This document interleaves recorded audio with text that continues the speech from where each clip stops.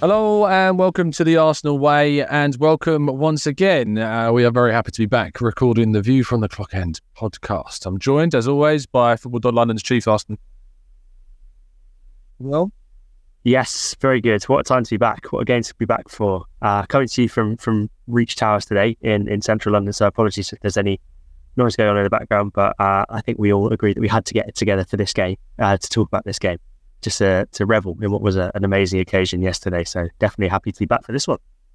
Yeah, and we're hoping to be back for the foreseeable as well, as best we can, depending on scheduling, of course, with Arsenal in the Champions League. It's made things pretty difficult this season to try and nail down a regular slot to record these, but we're going to endeavour to do our best to do so.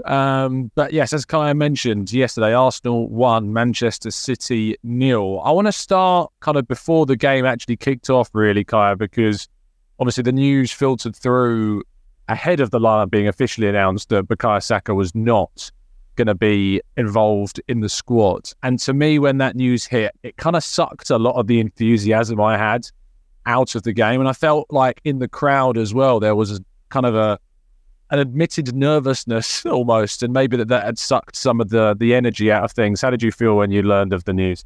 I think you're right in that observation. I compared the atmosphere before the game against City to the atmosphere before Spurs and the North London derby, and of course it's Spurs and the atmosphere is always going to be amazing for Spurs, but it did feel a little bit more subdued before, and I wonder how much Bukayo Saka's injury had to play in that. Obviously it looked as though it was going to be a massive blow for Arsenal. It was a massive blow for Arsenal. Even playing without Saka, even though Arsenal won, made the game a lot more difficult, and Mikel Arteta had been playing mind games with us all week, saying in the press conference he was in contention, refusing to go into the specifics of it, and then having Saka turn up with the squad in his matchday kit, and I think everyone was like, "Whoa, he's going to be in the squad." And it turned out he was just staying with the team hotel at the team hotel, and those reports had come out earlier in the day. And it was a real blow for Arsenal. I think when people saw that obviously Leandro Trossard not fully fit at the minute, and Eddie Nketiah sometimes in the big games can be maybe, let's say, a little bit flattering to receive. Not necessarily that he's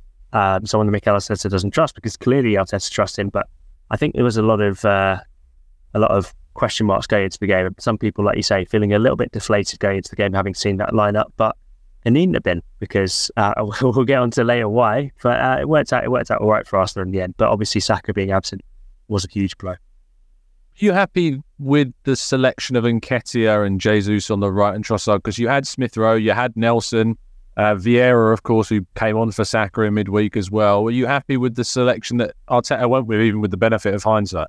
Well, one man you didn't mention there is Kai Havertz as well, who I thought was a real option to play up front, just as he had done in the Community Shield against Manchester City. And obviously that worked to great effect in that game. I thought Havertz had a really good game against City at Wembley, and came on obviously late on to set up the winner. I personally would have liked to have seen him. Maybe it's part of Arteta's game plan to have Eddie run himself into the ground for the first hour and then bring on Havertz towards the end. I don't know, maybe we can give him that credit because it worked out well in the end. But yeah, I personally would have rather have seen Havertz. I know that Arsenal's options on the wings were relatively limited by the injuries to Saka and a lack of full fitness for Trossard and Martinelli. It does seem as though he doesn't trust Reece Nelson to start just yet. Emile Smith-Rowe seems to be someone he'd use more as a central midfielder instead of a winger, and I think we all agreed that Fabio Vieira on the right wing didn't quite go to plan against Lens. So in the grand scheme of things, playing Gabriel Jesus on the right, I think was the right call, and I thought Jesus had a really good game on the right wing. Personally would have liked to have seen Kai Havertz playing up front instead of Eddie Nketiah, just because I feel like when City looked to press Arsenal high, those balls over the top, Arsenal couldn't really make it stick, and they didn't have much of a focal point up front, particularly in the first half. But listen, it's semantics when Arsenal win a game and they play this well, so I think you have to take the rough with this move a little bit on that one. I think Arteta got it spot in the end. I like you, put Havertz such as my desired centre forward for this game. Surprised maybe he slipped my mind actually as an option to play. I suppose it's because, you know, when it comes to a result like that, you forget everything you thought that you wanted before the game. But certainly Havertz's impact later on is something that we will discuss. The game started with City obviously getting that quick chance. Declan Rice heading off the line from Guardiola, and then Nathan Ake missed probably City's best chance of the game. That opportunity he had where it kind of came across him and he skied it over. He has to really hit the target. It felt as though Arsenal were just trying to weather a bit of the storm at the beginning, then get a foothold in the game as they calmly pass. Calmly. It didn't feel too calm at times. But there was clearly instructions to Arteta that we just need to kind of beat him in the broad practice somewhat and then find it and we can. Did you feel it in them instant game league there or what approach? Yeah, I thought Arsenal approached this game spot on.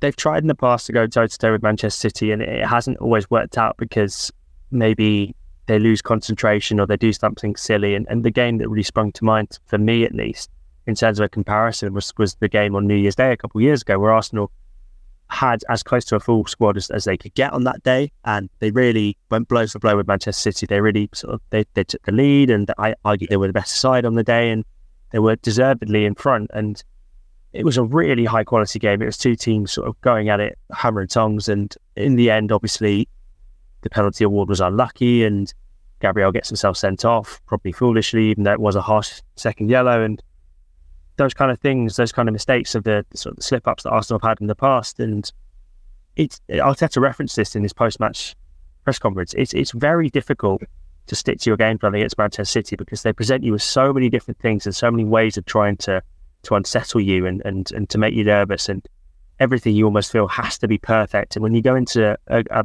game with that mindset, it obviously creates a level of stress that's very difficult to deal with. But Arsenal remained relatively composed. You're right that those chances for Guardiola and Nathan Ake were quite scary early doors, but that was half of the shots City had in the entire game in the opening 5 minutes there. So I think that shows how well Arsenal recovered from what was a shaky start. And I don't think David Raya, I know he's obviously coming for a fair bit of praise from Mikel Arteta, and he did recover later in the game. I don't think he started the game particularly well. And I saw Aaron Ramsdale chewing his fingernails on the sidelines, watching on. But I think what Arsenal did really well was, obviously, they thrived off the atmosphere in the stadium. You can see Martin Odegaard raising his arms, pumping the crowd, getting them going.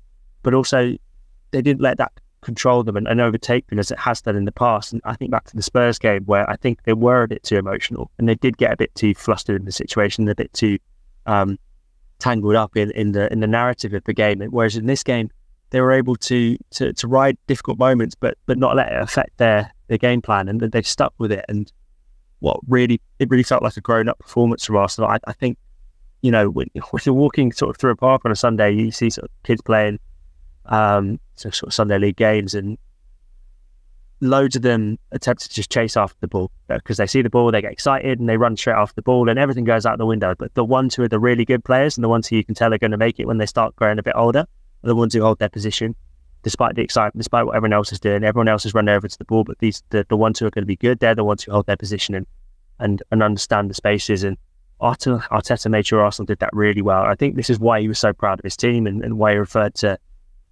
Martinelli and Raya both having big ones, to put it mildly, because Arsenal did have the big ones to be able to stick to the game plan. And there were shaky moments early on, and I'd argue that the first 25 minutes or so, Arsenal really struggled to find their feet, but they were able to ride that storm, and then they went from there. And the game kind of played certainly out into Arsenal's hands. The longer it stayed goalless, you felt as though, if there were a team that were going to nick a goal, it might be Arsenal, because City kind of lacked that cutting edge in the attack. Haaland was not getting much joy at all. William Saliba was really keeping him quiet. Gabriel was doing a really good job as well physically. Alvarez, who I've been really impressed with this season, wasn't able to get into the game as much as he would have liked. And in some ways, I was surprised that he decided not to start Doku, who's been really good at kind of breaking teams down and getting inside fullbacks, especially with the fact that he would have been going up, you'd imagine, probably against Zinchenko on the right-hand side, because we'll come on to the second half and the change that Arsenal made, but it was interesting that when Doku came on not so long after, Tomiyasu came on and helped shut down that left-hand side for Arsenal, when then Doku switched over to the left-hand side to hope to get some joy, which Ben White didn't allow him because he had a really good game, Ben White overall as well in the defence. And everyone kind of had to pull their weight and be on it, and we wasn't really able to have too many performances, if any, that was slightly dipping under. There was only a couple. I agree with you about Raya in the first half. I thought a few question marks about that, but second half I thought he was excellent. And the other player that I was a little bit underwhelmed by was Trossard on the left-hand side. I don't think he necessarily impacts the game as maybe much as we might hope, especially after the pre-season he had where he looked so good. He's not necessarily been able to carry that into the season, and maybe that's because he wasn't starting games at the beginning of the campaign, so that momentum that maybe was built in the summer wasn't able to develop with Martinelli starting games. But at half-time, Martinelli comes on, for what we are told by Arteta was an injury actually to Trossard rather than a tactical decision. But it did feel like that injection of pace and energy and dynamism did change things for Arsenal. Yeah, I think we've spoken about how cagey the game was from the start, and that's because Manchester City did a lot of things that Arsenal had to react to, and Arsenal did a lot of things that Manchester City had to react to. City surprised everyone by sort of putting Bernardo Silva in the 6 role. Kovacic was slightly higher up. Rico Lewis was slightly higher up. They tried to use the fullbacks to get a lot of width. So Guardiola and Walker were really, really wide, whereas they often come central. And Alvarez was shifted slightly out wide, and Phil Foden was almost playing as a second striker at times. And I don't think it quite works in terms of the City game plan. And they struggled to create chances, but Arsenal weren't really doing much to create chances either. And you're right in the sense that Gabriel Martinelli just added that bit of drive, that bit of determination that sometimes you need to force these games. And when they're tightly locked, sometimes you can try and pick the lock with a little wire, or sometimes you can just try and blow the whole thing open. And that's what Gabriel Martinelli tried to do. From the first minutes he came on, he just brought a bit more energy to the game. He was driving straight at Kyle Walker. And to be honest, I thought Kyle Walker defended him really well, and I thought he had his number for most of the game. Obviously, the goal at the end was unfortunate, but I think what Martinelli brought was just that little bit more belief to the Arsenal side, particularly in the final third, because we all saw they were defending superbly in the first half and they were restricting City to minimal chances, but they weren't quite carrying the threat in the final third that they needed to go on and win the game. Martinelli brought that when he came on the pitch, and it was a real change, a real sea change for us. And I think City then also had to be a little bit more careful, and they were maybe a bit more withdrawn in their attempts to go forward and try and win the game, because they were fearful that if you leave this guy any space, as we saw late in the game, he'll try and shoot, and he might even score. And Martinelli's directness is something Arsenal missed over the past few weeks. It's something where they've looked a little bit ponderous in attack on occasion. And I think Lons was a perfect example of where someone with just the sheer force of will to win a game like Gabriel Martinelli would have made a big difference. He made a huge difference in the second half at the Emirates. I almost said the Etihad. At the Emirates. And yeah, I think Mikel Arteta would have been very glad he had him to call upon, because it seemed for a very long time like he wasn't going to be able to make this one. And I think the Arsenal physios thought he wasn't going to be able to make this one. Mikel Arteta seems to think he wasn't going to be able to this one. The only one who did was Gabriel Martinelli. And you know, thank God from an Arsenal perspective that he was there. Yeah, it's interesting because obviously there were question marks over Saka before the Lens game. He started that and obviously came off injured. And in this game, there were question marks over players like Partey and Martinelli. And instead of going the route of, can these guys give us a half and then take them off? Or can these guys give us 60 minutes to take them off?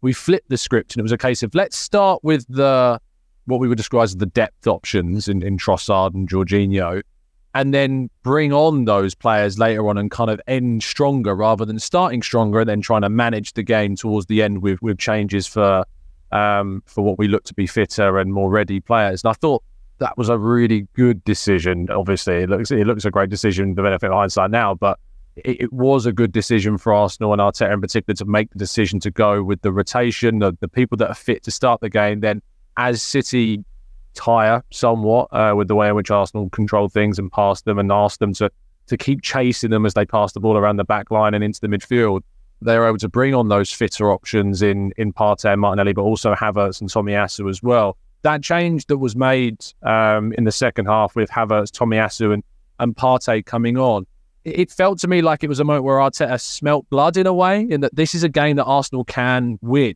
It's not just a game that we can kind of see out and see if we can claim the point, because City weren't necessarily creating too many clear-cut opportunities, even with the changes that they made themselves in Doku and Nunez coming on. What did you make of the combination of those four to eventually grab the goal that would prove pivotal? Yeah, I think there seems to be, every time Arsenal play Manchester City, or any team plays Manchester City, in fact, that you can be sort of going along at a decent pace, thinking you're doing quite well. You can run yourself into the ground, and then you sort of around the 65th minute mark, almost the exact same thing happens. You sort of turn to their subs bench, and here they are ready to bring on these three world-class players off the bench who can. It's like running a marathon and then being told, oh yeah, by the way, you're going to have to run an extra 10 miles at the end. That's what it feels like. And for so long, Arsenal haven't been able to deliver a counterpunch when City come up with something new and a new sort of way of swinging at you. Doku, Nunez and John Stones as a trio to introduce. What a trio to introduce. And it definitely, in times gone by, in games gone by, that might have been enough to swing the momentum in Manchester City's favour. But with this increased squad depth that Arsenal now have, they can counterpunch, they can fight back. And we saw that with the changes they made. Obviously, Gabriel Martinelli coming in at half-time was huge, but Thomas Partey, Kai Havertz and Takahiro Tomiyasu are three very, very good players of their own from an Arsenal perspective, and three players who, if they'd started this game, I don't think anyone really would have had any issues, maybe. So obviously all four subs combined for the goal, and that was a nice bit of a nice moment for Arteta, and he can come out looking like a genius from it. But for me, the big sort of single point from an Arsenal perspective is, if you look at these two Premier League fixtures last season, Arsenal went into the home game without Gabriel Jesus and without Thomas Partey, and they couldn't cope. They couldn't deal without Gabriel Jesus. Eddie Nketiah missed a couple of really good chances, and they struggled. The away game, obviously, they went into it without William Saliba and Rob Holding. The less we say about that performance, the better. Now they go into this game without players like Bukayo Saka. Gabriel Martinelli's not fully fit. Leandro Trossard's not fully fit. Thomas Partey's not fully fit. William Saliba's carrying an injury. Gabriel Magalhaes is carrying an injury. Plenty of other players who are absent. No Jurrien Timber, who was a massive player for Arsenal at the start of the season. Those kind of players being absent, and suddenly Arsenal are able to cope because they've got those options and they can counterpunch, and they've got a squad that's deep enough to compete in the Champions League. Admittedly, they lost on Tuesday, but it's big enough to compete in the Champions League and then come and play on the Sunday and play a massive game and come away with the result that they need. So Mikel Arteta clearly viewed this as, like you say, a 90-minute game rather than just trying to get the result in the first sort of hour or so and trying to get in front nice and early. He viewed this as a game plan where he was going to use his squad to the limit. It felt almost like a Champions League game with the sort of the nervousness rather than a Premier League game, in terms of everything had to be right and every sort of inch was micromanaged by Arteta. And I'm sure he likes those kind of games where you can really, really control every single minute aspect, and his team really responded to that really, really well. Yeah, I feel as though he might be a big chess fan, Mr. Arteta, because he, his strategy and things like that and micromanagement is certainly something that he seems to enjoy. I want to talk about kind of what this all means. The reason why I left that to the end and why I haven't discussed the other big, and forgive the quote, but the big red flag from this game. So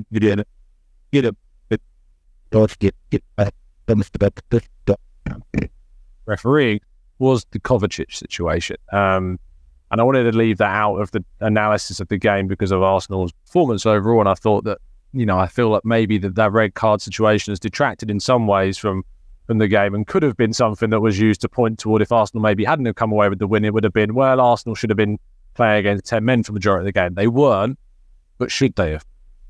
Yes, 100%. In my opinion, the first tackle alone is enough to warrant a red card. I think that is very much endangering your opponent. I think it's a really, really nasty challenge that Martin Odegaard is lucky to come away from unscathed. And it's terrible technique in terms of the tackle from Mateo Kovacic. You're taught to slide, not with your studs up like that, where your foot goes up at the end of the tackle. You're taught to slide with your foot down so you can control the ball and ideally win it back. And he was late to the press. He mistimed the tackle.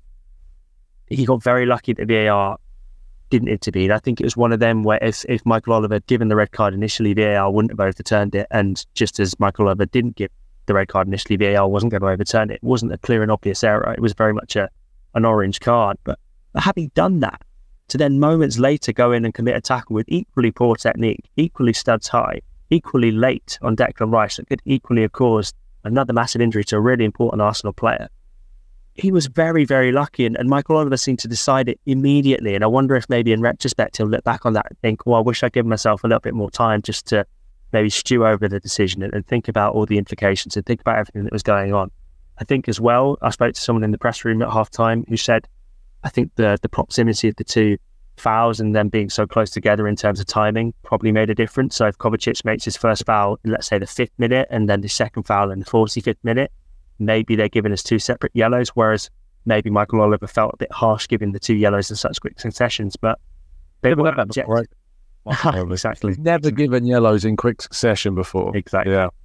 But objectively, there were two yellow card tackles, and Mateo Kovacic should have been off. Having said that, though, I think from an Arsenal perspective, that would have taken away a lot of the significance of this win. I think it would have taken away the sense of joy they've got today, and the sense of achievement they've got today, and the sense of overcoming a Manchester City-sized barrier, because they beat City without necessarily their best players on the pitch. They beat City regardless of any caveats. And I think everyone would have been saying, oh, but it's just 10 men. Arsenal beat City with the 10 men and without Rodri and all that kind of stuff. Whereas now I think Arsenal can go away into the international break and say, no, we beat City on equal terms. We were missing players. They were missing players. We had a stroke of luck go against us with Kovacic getting away with it. City had a stroke of luck go against them with Ake's deflection. So these kind of things, fine margins decide these kind of games. Sometimes they go in your favour, sometimes they don't. And from an Arsenal perspective, I think they'll be frustrated that Kovacic wasn't sent off. But in the grand scheme of things, it probably worked out a little bit better for them in terms of narrative and the way Mikel Arteta can now use this as a driving force for them going forward. So, and that does move us quite nicely onto what this does going into the break. I think this is probably, from memory, the most timely international break that I can remember from an Arsenal perspective, because there are a fair few injury, concerns, or rather fitness concerns might be a better way of putting it. Of course, Saka is injured and is out. Just to touch on him and the story regarding England still expecting him to kind of turn up to the squad. I wrote about this in midweek with a kind of a very brash opinion piece on my thoughts about him being called up to the squad. But what do you make of the reports that he is still being expected, despite Arteta saying he's not ready to play football, that he's expected to join up? Yeah, he is expected to join up.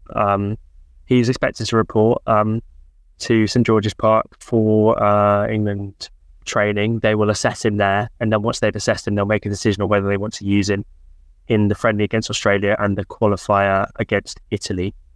I wonder if Southgate will want Saka for that game against Italy, where England can secure their qualification. I think he'll view that as a massive game that he doesn't think Saka can miss. The friendly against Australia, I think maybe he'll view that as a game where maybe Saka can sit it out. Personally, I think there's no point in risking Bukayo Saka in this game, and obviously Southgate will say, look, I only get these players for a few weeks a year. I need them. I need to try and win matches, and the pressure is on him. And if England don't win against Italy and they prolong their qualification to the Euros even longer, then obviously Southgate will come under a lot of pressure. And so I understand it from his perspective.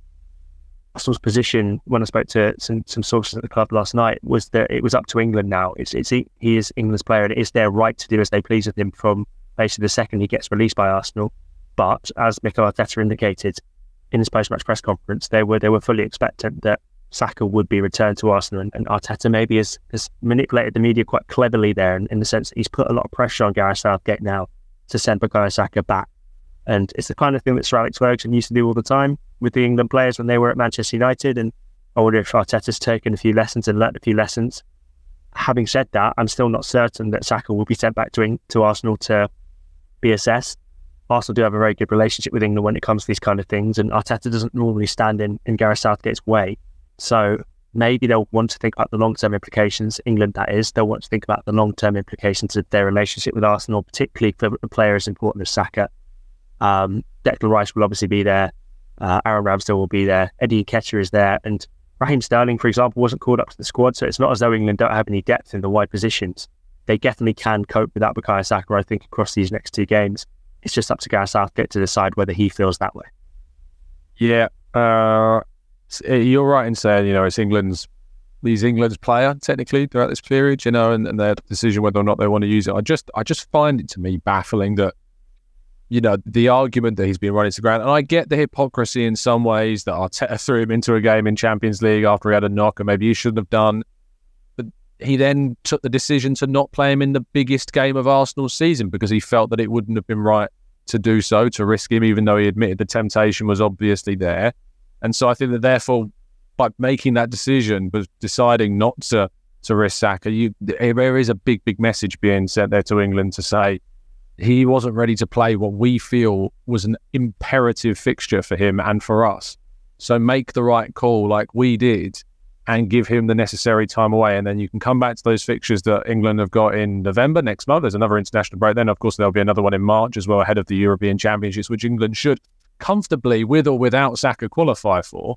And it should be fine. But I guess we'll have to wait and see. There's a lot of baffling decisions when it comes to England selections for me, and I'm sure for plenty of other people listening as well, and probably for yourself as well, Kaya. So maybe we shouldn't be too surprised at some of the picks for that.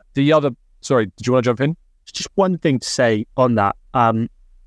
from Gareth Southgate's perspective, the reason I think he's so reliant on Bukayo Saka is because he's clearly decided that he wants a left foot on the right wing. And if you look at the options England have beyond Saka, they don't have that many. I would point to Phil Foden as a very good option as an alternative if needs be. But beyond that, there aren't too many. And I think that's why maybe he feels that he has to keep calling Saka up and has to keep playing him in these games, because he's trying to get something going in terms of a tactical rhythm.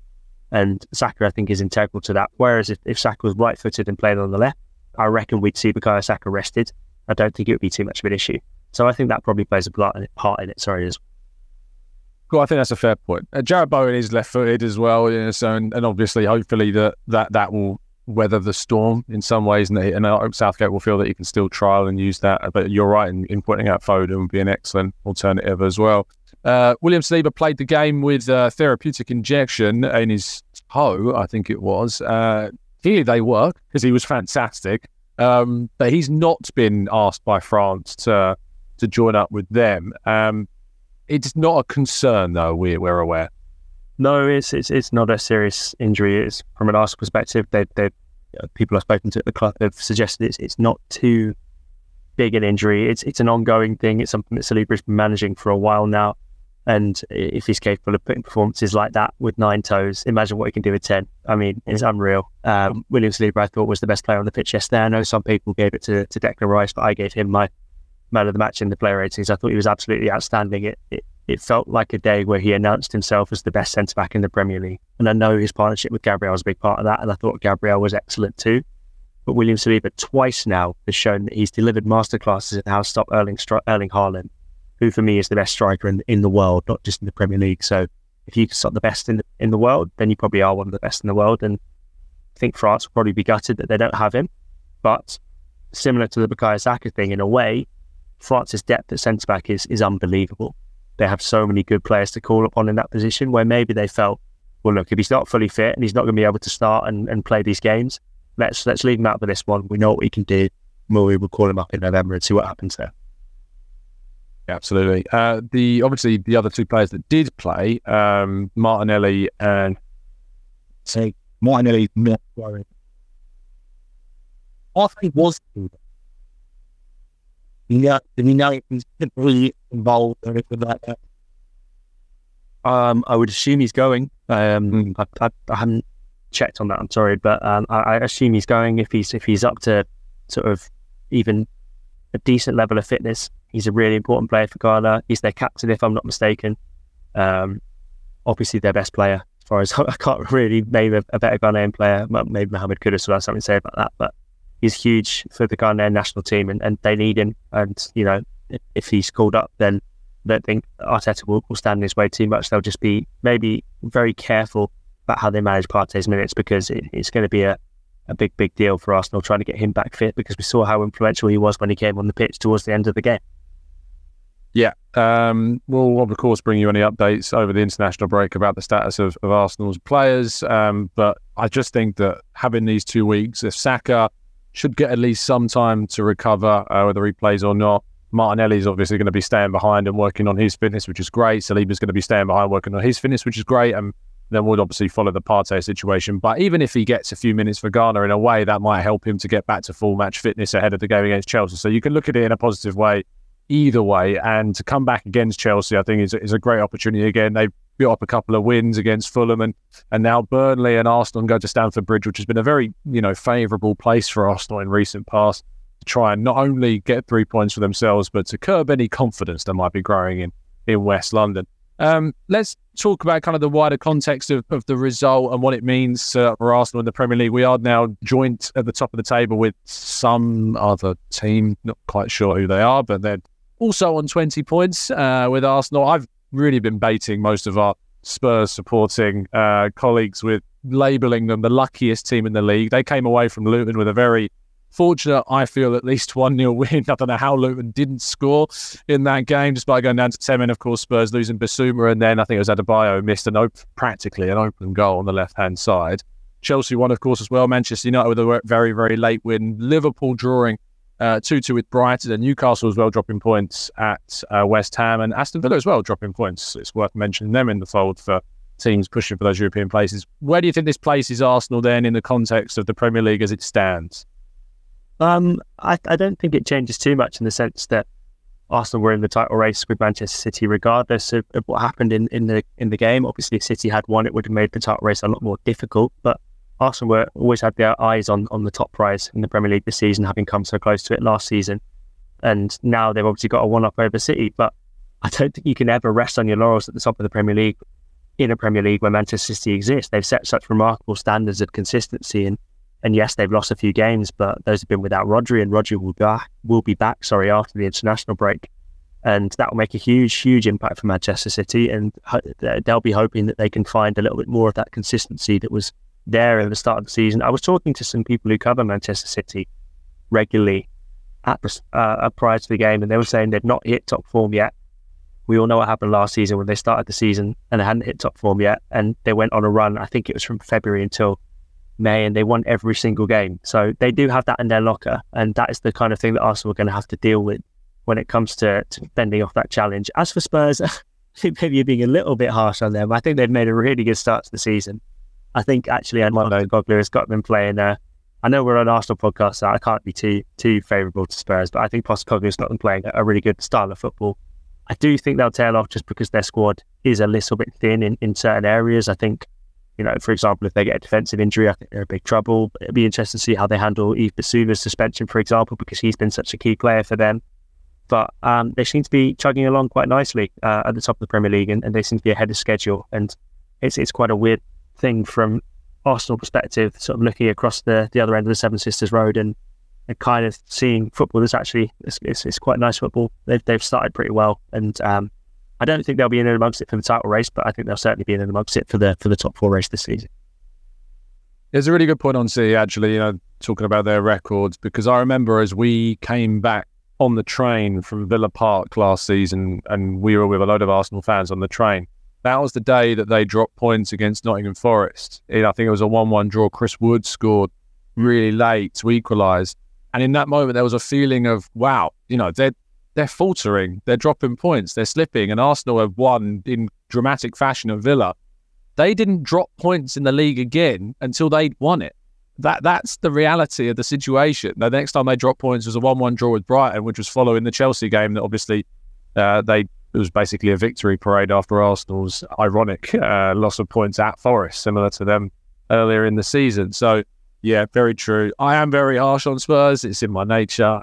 But I can't help but look at kind of the teams that they've played and we've played. They've been fortunate enough to place the bottom sides in Burnley, Sheffield United and Luton. Arsenal played none of those sides so far. Arsenal have also played 3 of the big 6 already so far this season. I know they came to Arsenal and got a good result, but I think that was probably the worst game that we've played all season. We didn't play particularly well. We gifted them the chances they had with the mistakes that we made. I just feel as though that's kind of an elephant at the top of the tree type scenario that we might see come crashing. I'm sitting here with my fingers very crossed that we see come crumbling down very, very soon.